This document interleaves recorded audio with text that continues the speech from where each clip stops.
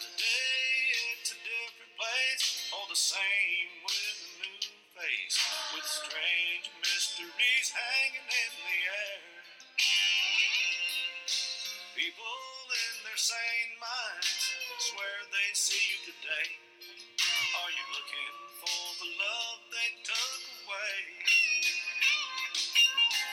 Everyone knows that you couldn't bear the pain, so you took your life in the pouring rain.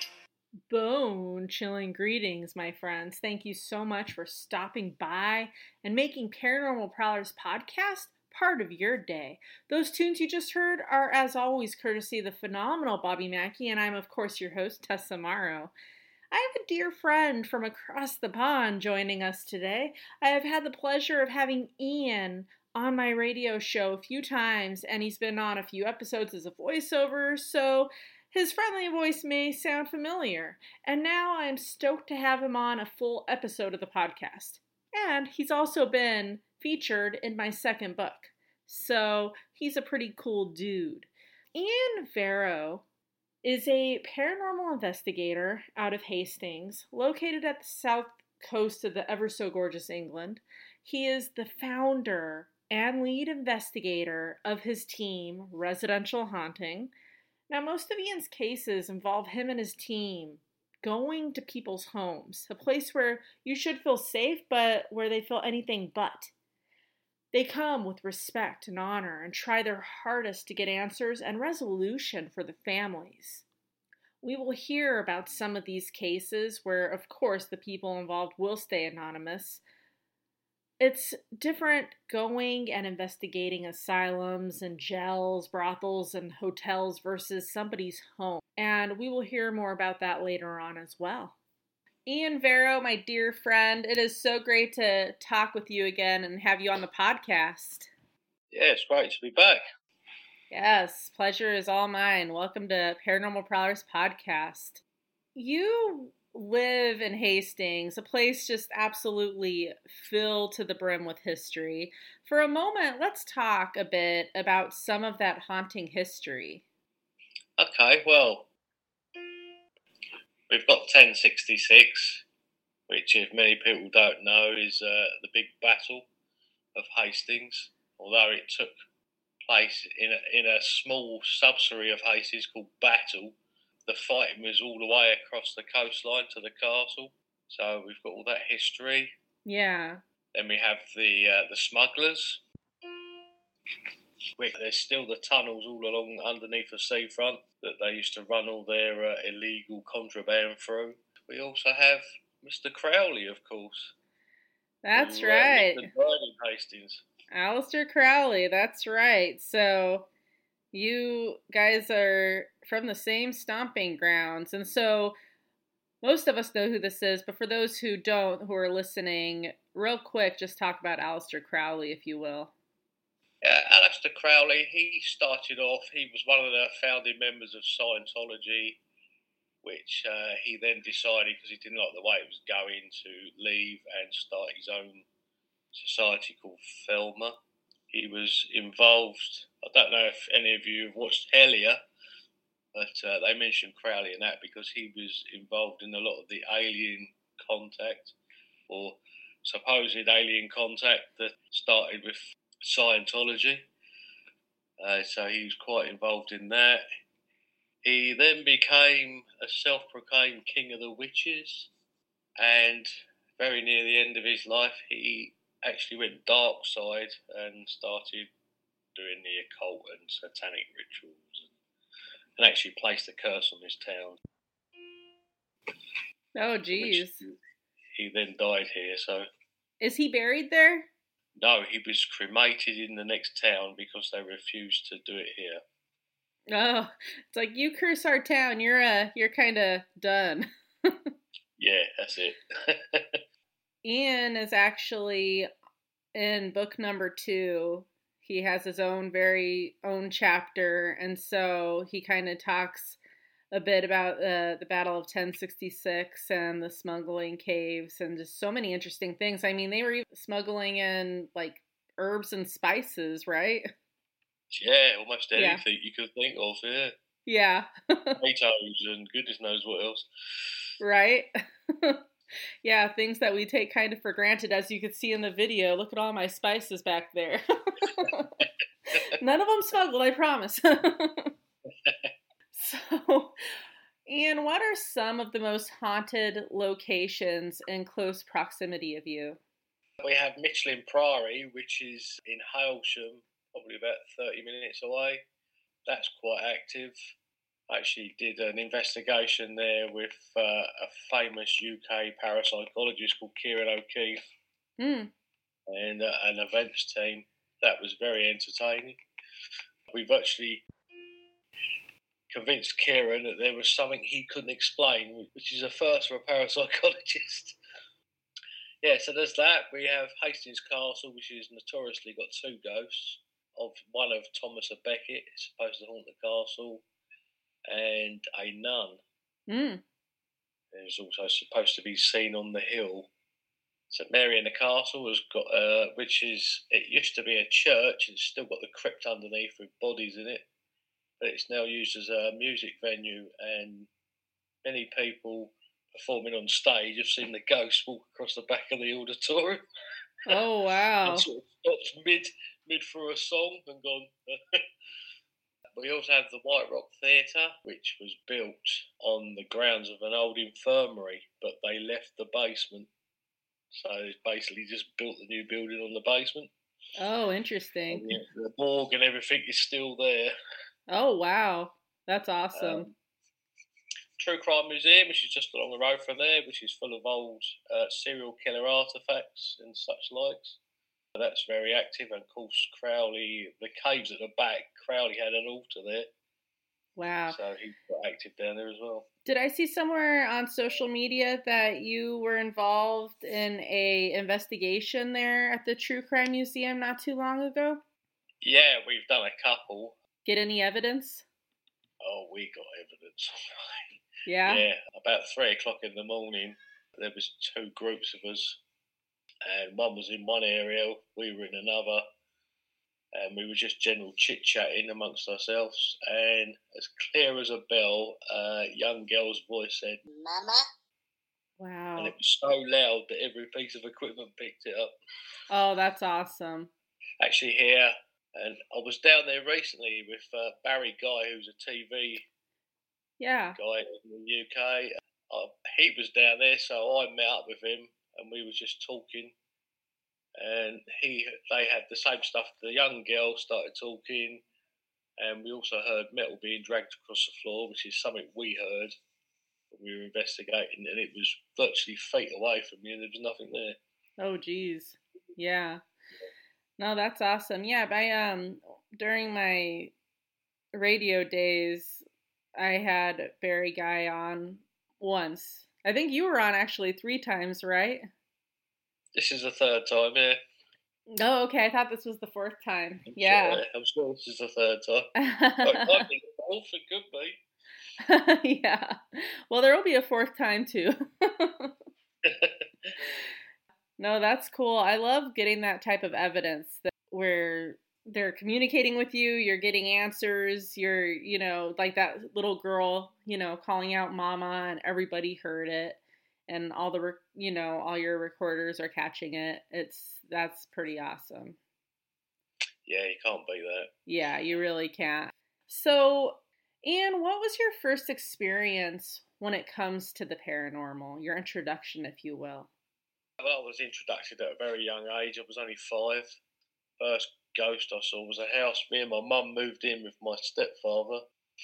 I was in bed one night, and we had a dog who would never go upstairs for obvious reasons. I woke up, the dog was there. I called it over, and I went to stroke it and fell for it. Wow. So it wasn't their dog. And then just after that, a full-blown apparition of a man standing at my bed. To which my mother came in and saw the same guy stood there staring. He turned and looked at her and then disappeared.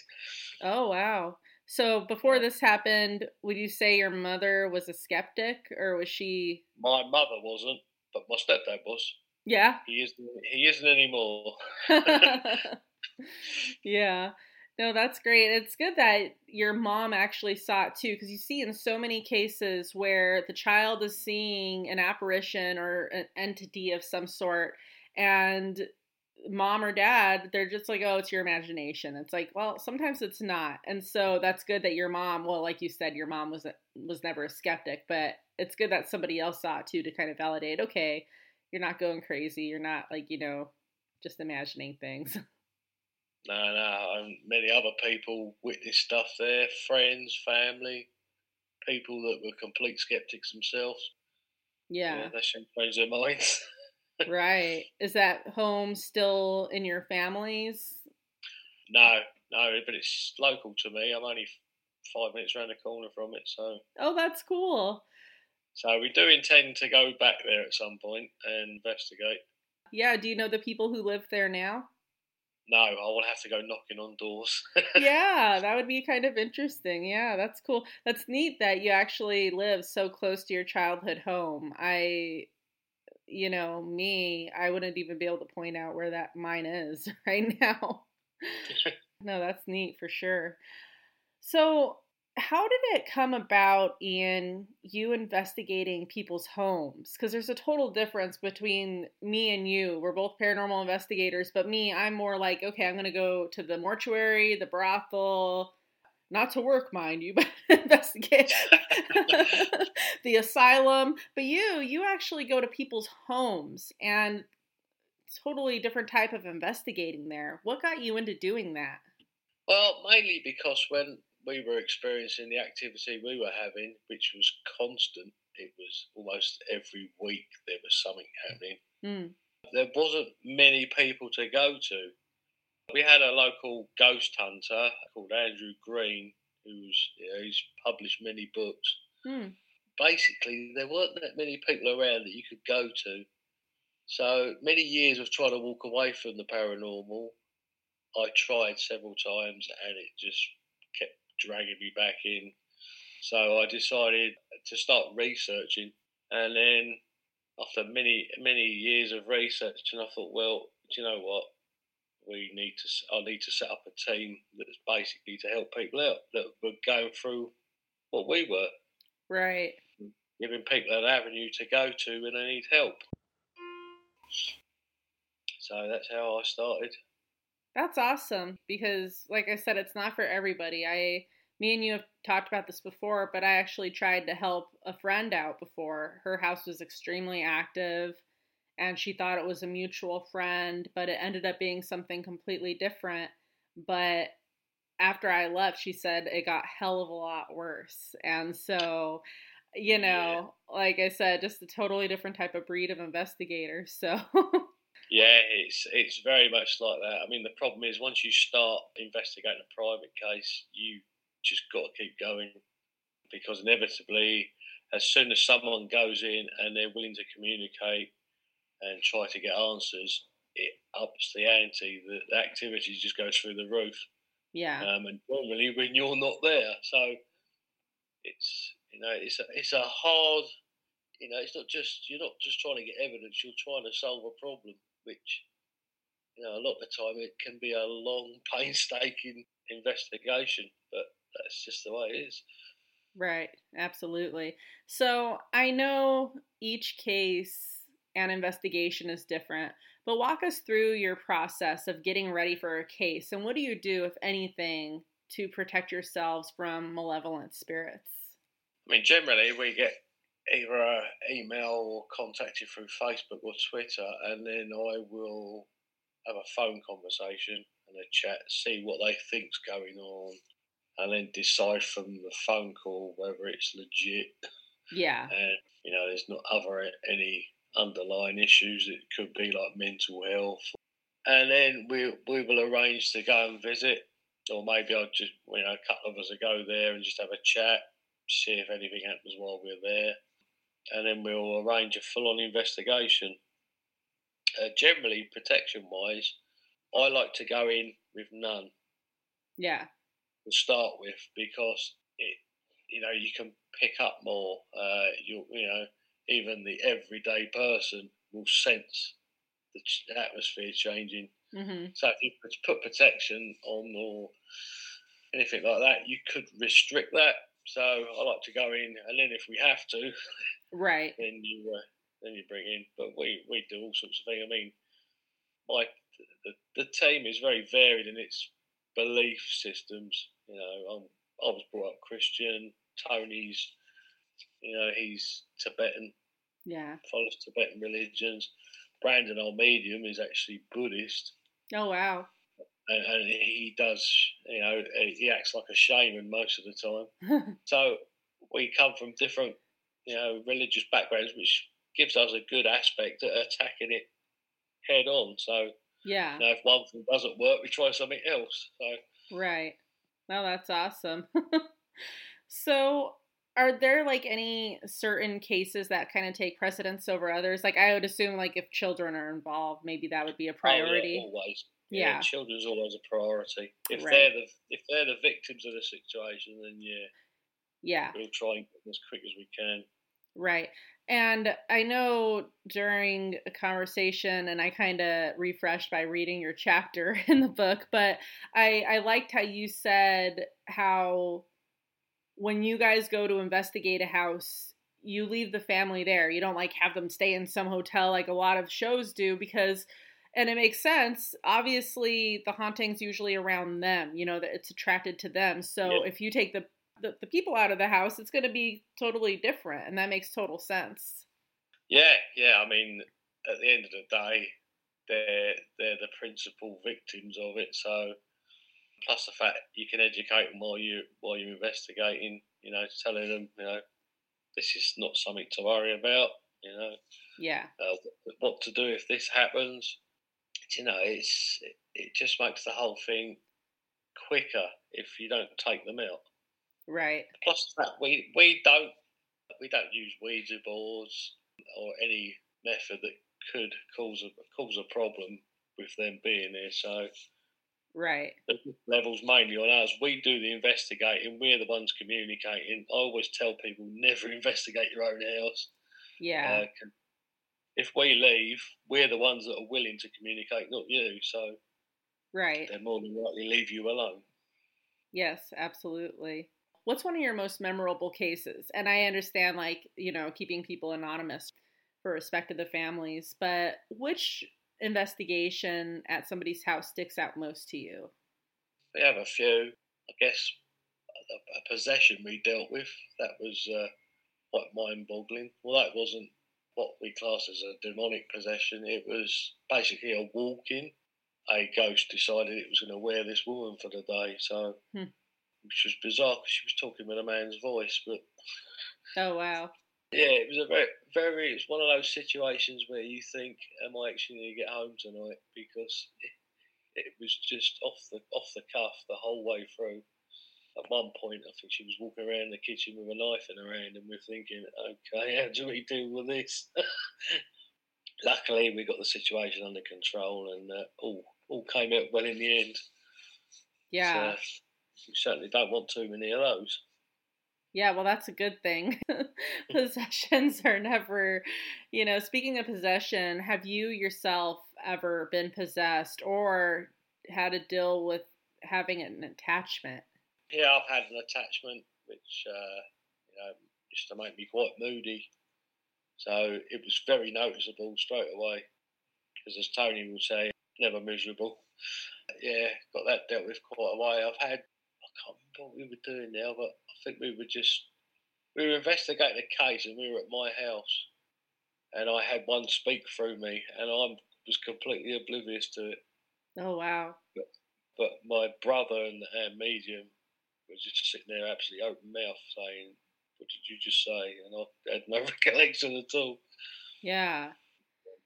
Wow. So you say you have no recollection of it, so you don't remember how your body felt, or you don't remember anything about it? Just no. All I felt, I had my hand out in front of me when I was sort of asking questions, and all I felt was like something pull my hand.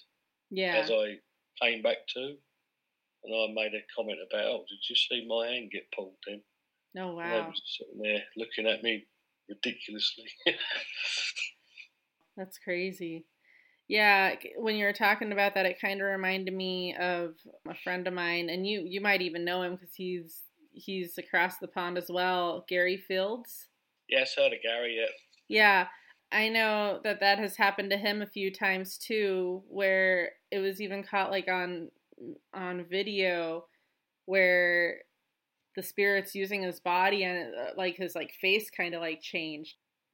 Yeah. So I'm glad I'm not a medium. Me too. Yeah, that would be pretty overwhelming. I see people who deal with that, and kudos to them who do that. Yeah, being a sensitive's enough for me. Yeah, me too. Yeah. So, evidence, let's talk about evidence, my friend. I know you talked a little about some of that already, but what are some EVPs that you have captured throughout the years? Some of your most favorite ones? And how about some photographic evidence?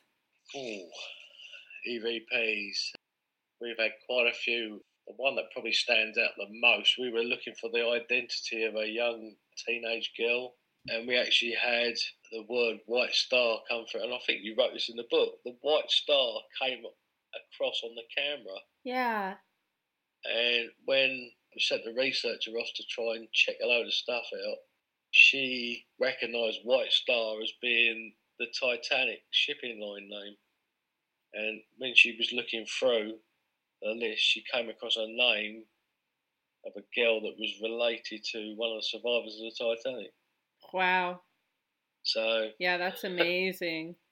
An EVP that puts you in the direction of someone's name is, identity. Yeah. You can't beat that, can you? No, you can't. No, that is phenomenal for sure.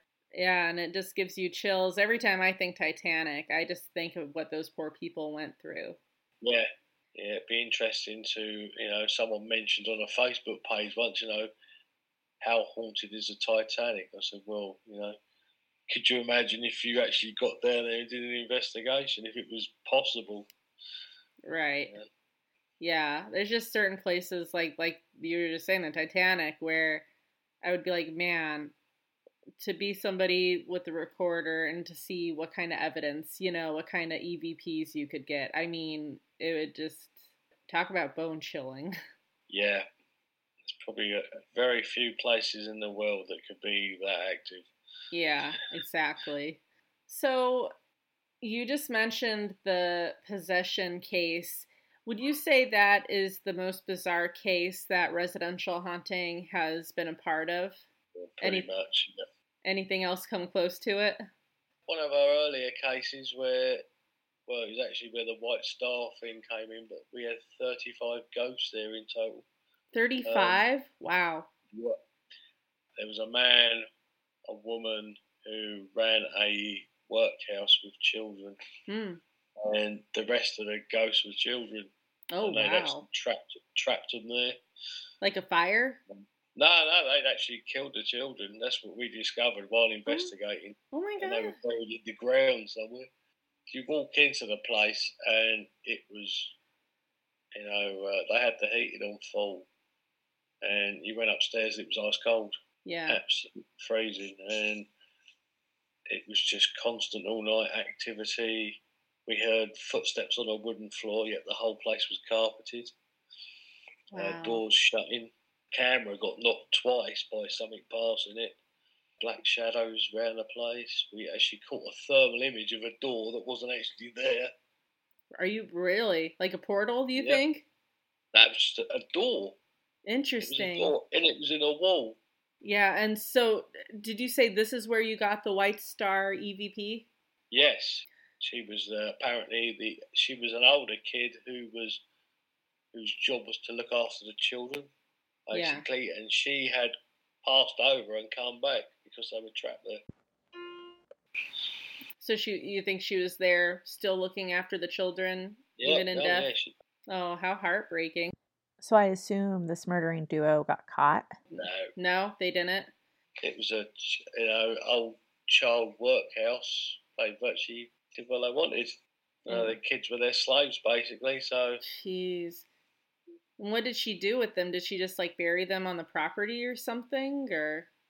Yeah, they were buried around the grounds of the house. Yeah, which originally was a workhouse on the same grounds. They were buried probably fairly nearby. I always hate when something like that happens just in general, think about the victims, but I hate when they don't get busted, when they don't get caught, it's like they got away with murder. Well, they get busted eventually. Yeah. They're getting theirs right now, I bet, but yes. Would be nice if they got it when they were still alive. How about photographic evidence? Ian, have you guys gotten any of that lately? Not so much photographic. We've got stuff on camera. We had an apparition from the waist up, which walked in a window, looked at the camera, walked off, and went back out the wall. Oh, wow. Man or woman? Hard to tell. Yeah. Hard to tell, but it was only picked up in full spectrum, so... Incredible. Yeah, you gotta love those full-bodied or partial-bodied apparitions. I mean, just like EVPs, those are just such precious pieces of evidence, don't you think? Yeah, definitely. Yeah. Well, speaking of photographic evidence, I know from a earlier conversation a few years back, you had shown me a picture, and I believe it was of you on your wedding day, and yes, talk about that. I thought that was so incredible. Really neat story. Yeah, of course, we just got married. We were having our photos taken at the venue of the reception, and we were stood under an archway. The photographer had taken about 17 pictures, I think, and when it came, she sent us the photos afterwards. I was looking through them, and all the ones under the arches weren't there. I said, "So what happened to the ones under the arch?" She said, I can't explain it, but she said they were all blurred. So I was like, okay. It's just how it happens that a relative of my wife's had taken a picture from an angle, and she'd actually got a picture of us and sent it to us. And in the picture, you can see my granddad's face in profile, kissing me on the cheek. Isn't that so precious? That is so awesome. And at this point of your wedding, had he been gone for a long time, or was it recently that he passed? He'd been dead 20 years. Oh my God.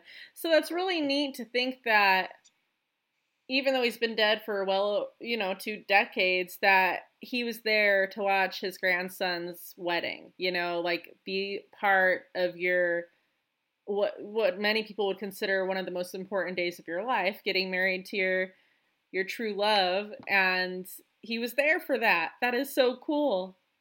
Yeah, he was probably thinking about time. So I didn't get married till I was 46, so... Hey, that's okay. Sheesh. I know some people who are like 80 when they get married. Age is just a number, my friend. It's just true.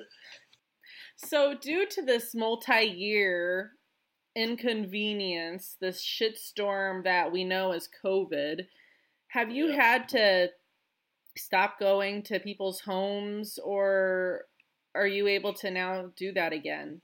We haven't started yet because they haven't dropped all the restrictions. So we basically not investigated for 2.5 years. Yeah. We sort of have a quiet spell coming up to Christmas, and we usually don't pick up again till February. As soon as they drop restrictions here, the problem is we don't want to go out and start and then have to stop again. So, which doesn't help the client whatsoever, because we could go and investigate, activity goes up, and then we have to step away, which is not very helpful. Right. So as soon as all restrictions are dropped, we'll be back out again. Yeah. So do you have people, even though restrictions are still going on and you're not able to go anywhere at the moment and investigate, do you still have people calling you or reaching out saying, hey, can you please come, or can you put us on a list, or do you have a list of people that you're ready to help out when you are able to again? Yeah, we've got about 5 cases ready to go. Oh. So yeah, we'll be busy once we get started. Yeah, and that has to be really hard, It's like, they're not like you and I, where we are looking for this, where we enjoy communicating with the deceased. They are like, this is our home, our safe haven. We want peace and quiet.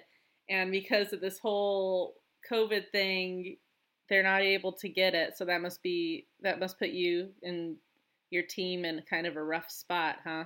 Yeah, and so much for the fact as well, because of COVID, people are spending more time at home, and that probably magnifies the situation. Right. I mean, if there were somebody off chance that is around your area and who is listening and who's actually going through things, is there any kind of word of advice that you want to give them? I would keep a diary of everything that happens, write down time of day it happens, what day it happens, and any sort of pattern that emerges can be very helpful. And also try, I know it's hard, but try to ignore it. Yeah. Because the more you react to something, the more it's going to happen. Right. Just straight-faced, ignore it. And that's what I do when I bring stuff home. Yeah. You just think floating about in the house, things bouncing off of it. You just ignore it, don't even react, and they get bored and leave you alone.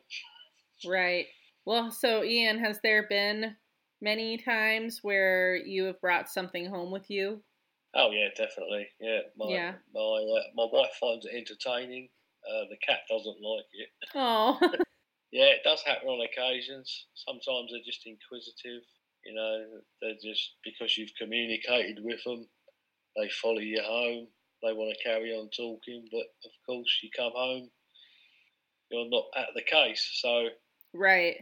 Yeah, it is hard to separate going and investigating and then your private life at home.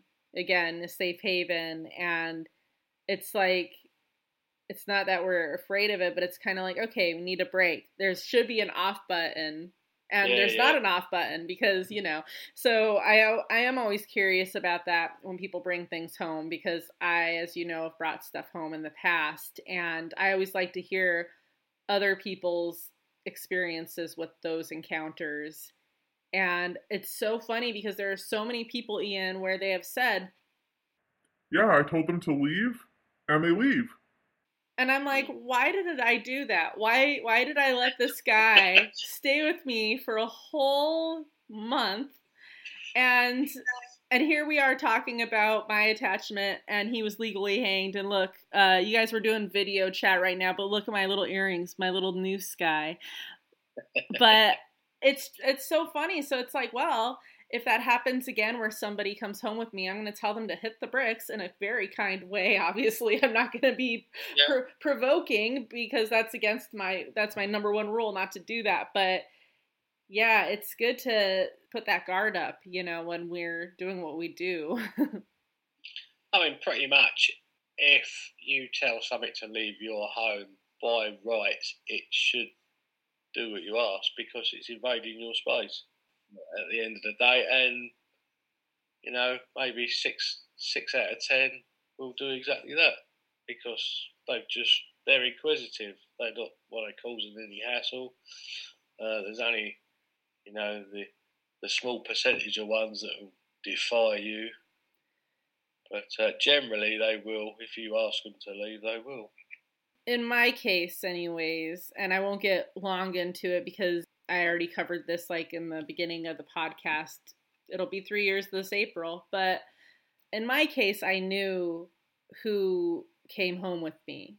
And so would you say that that's accurate with you too? Did you know who came home with you, like when this happened to you? No, the attachment I got, no, I was investigating in another area. I was on my own at the time. I had no idea who it was. So I had two healers, spiritual healers, get rid of it for me. And they said he wasn't a very nice one. They did tell me what his name was, but it was no one I knew. So yeah, he wasn't very nice. So what were you dealing with? He just made me moody. And that's how I knew something was off, because that's not me at all.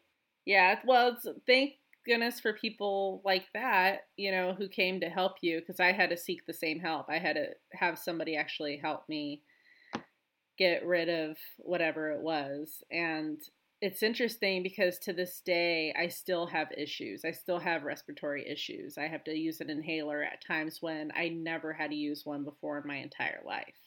And so generally most of them can't, but those who can will. And that's generally because their whole purpose is to cause havoc. Yeah, exactly. If they were nasty in life, they'll be nasty on the other side, and yeah, you're not going to change their personality just because they died. Right. Yeah, that's very true. So, Ian, where you are, I mean, there's just so much going on in the book. You talk a bit about a location called The Cage, and that's going to be an episode all on its own in the future where you and hopefully Tony and hopefully your friend, the owner or former owner. She used to be the owner. Yeah, she owned it. Yeah. She owned it. Lived there for 2 years and moved out because of the activity. And then hired it out for investigation. Right. Yeah, and so real quick, you'll go into more detail about that when we do the episode about that. But real quick, talk, if you will, about the history about that place. It was a medieval witches' prison built back in 1864, I think. Well, no, 1784. Let's get this right. There were 2 witches that were executed there, but it's now just a house. But it still has the shackles and the chains hanging on the walls. Wow. But as I said to you, when I messaged you earlier, Chris Fleming was over. Barry Guy, he found an altar under the table, which was quite extreme because when we were there, myself and MJ Dixon both put our phones on the dining room table, and the batteries died. And then we took EVP recorders out, and the same thing happened. And that's exactly where they found the altar. Wow. That's incredible. Yeah, that's so bizarre that here this hidden altar is and all your equipment's malfunctioning or dying. And that's the worst. That's like, I hate it when I'm like, okay, I know there's fresh batteries in these. The power was fully charged, and now boom, nothing. And then as soon as you leave the area, of course, everything's up and running again. Yeah. I've got so many rechargeable batteries now, it's unreal. I just don't buy the normal ones anymore. Yeah, waste of money for sure. I guess you've heard of the Black Monk House, have you? I might have, but talk about that. I'd love to hear about that. 30 East Drive. Nick Grove and Katrina Wildman investigated there. I spent 3 days and 2 nights up there with another team. And we had some interesting activity. Oh, yeah? Like what? I'd love to hear that. We had the keys jangling. It was funny because a lot of stuff happened during the day. We had keys jangling in the door. The door handle went down on its own. I know when Kieran was there on the 2 days after I left, a pen flew across from one room to another, from a room that no one was in. And we were live streaming from about 9 o'clock at night till 5 in the morning. And we had a knock at the door, I think it was the second night, and 2 policemen saying, we were passing by, saw the lights on, came to see what you were doing. So we invited them in, showed them around the place. And one of them was saying how he was a skeptic, didn't believe in ghosts. And then the other guy started telling us a funny story, and we all laughed. And when we stopped laughing, a little girl laughed in the hallway. Both the policemen, they both looked down the hall, then looked back at us and went, "Did you hear that?" And we went, "Yeah, you're a skeptic." So he came in a skeptic and left a believer, I imagine. Well, he left a bit confused and not quite sure what to think. That's awesome. Yeah. That house actually made a film about it. It's called When the Lights Go Out. Oh, okay. The case, it happened in the 70s. The daughter that lived in the house was actually dragged up the stairs by her hair. Oh, jeez. As a clock on the top of the stairs, that got thrown down the stairs. The father was locked in the coal shed. Numerous amount of things, and this black monk has been seen. Yeah, it's just a very weird, active place. It's we've not had the activity that the family had in the 70s, but there is definitely something going on there. Right. Without a doubt. And do you personally think that it's just the black monk, or do you think that there's another spirit there? Actually, the father, he had a heart attack and died in the bathroom. So, and he's there. People have picked him up there. And there's a doll in the house that apparently moves on its own. Although we tried to taunt her with a Chucky doll, but it didn't work. I sure hope that they lower their restrictions soon so you're able to get back out and do some investigating, because I could only imagine how you're feeling. 2.5 years and no investigating. That has to be driving you bonkers. Yeah, it is. It's funny because when you're investigating, you have to go through all the footage and audio, and you sit there thinking, "Oh my God, what did this?" But then when you can't do it, it's suddenly like, "Well, I've got all this spare time." It's a craving to do it. But it's just getting out and helping people. It's a real buzz to know that you've helped another family, and we haven't had that buzz for 2.5 years. But... Right. And I know that a case never actually closes. Like you continue to check in on the people, you continue to check in on the families and make sure that everything is, nice and peaceful at home. And have there been many times where somebody's called you up and said, you need to come back over here right now, something's happening, or it's gotten worse? Yeah, we have a family. That particular house with the White Star, after we dealt with that, they moved away to another house, and then they had activity there. And it turns out the youngest son is a sensitive. Anyone who's a sensitive or a medium will tell you once it's known, they're like a beacon. So you find yourself going in, dealing with one situation, come away, everything's fine for 6 months, and then all of a sudden something else happens. It's a constant thing. But he's getting to an age now where we can start teaching him how to control it.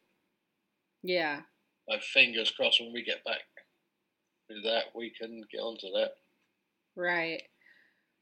Well, and it makes me wonder if, in this day and age where there's Zoom or... video messenger like we're doing right now, I wonder if, I know some people will do it where if they're not there, they are kind of doing like what we're doing. And I don't know if that even would work or not, but it's interesting because speaking of doing something like this, the video thing, when I had my radio show, I had Claire on.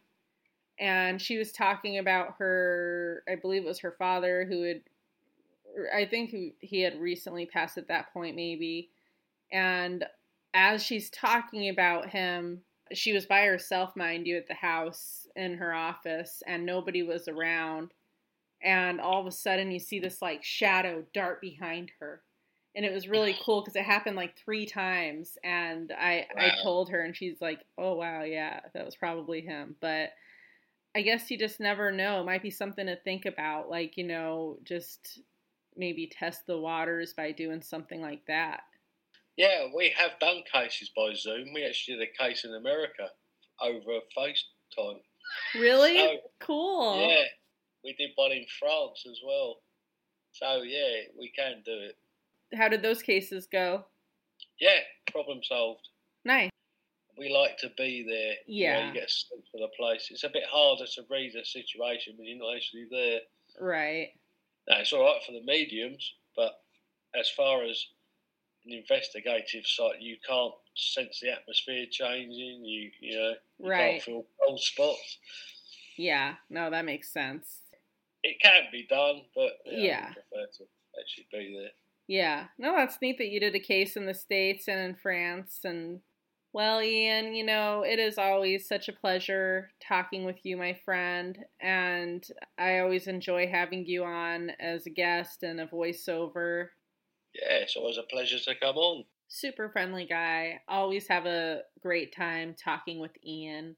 So big shout out to Ian Varrow for giving us an inside look to some of those cases. Did you enjoy this week's episode? Yes! Listen to the others, guys. They are all phenomenally awesome. Haven't heard every single one yet? No need to cry, my friends. Just head on over to any of those podcast platforms, such as Pocket Cast, Podbay, Podchaser, Stitcher, Deezer, TuneIn Radio, wherever you may roam to listen to your spine-tingling podcast. You'll probably find Paranormal Prowlers podcast lurking in the background.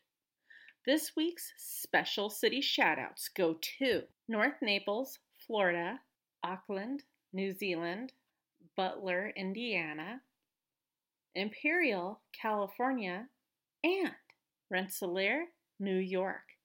As always, thanks so much for stopping by. It's greatly appreciated. Do you yourself have a spooky experience to share?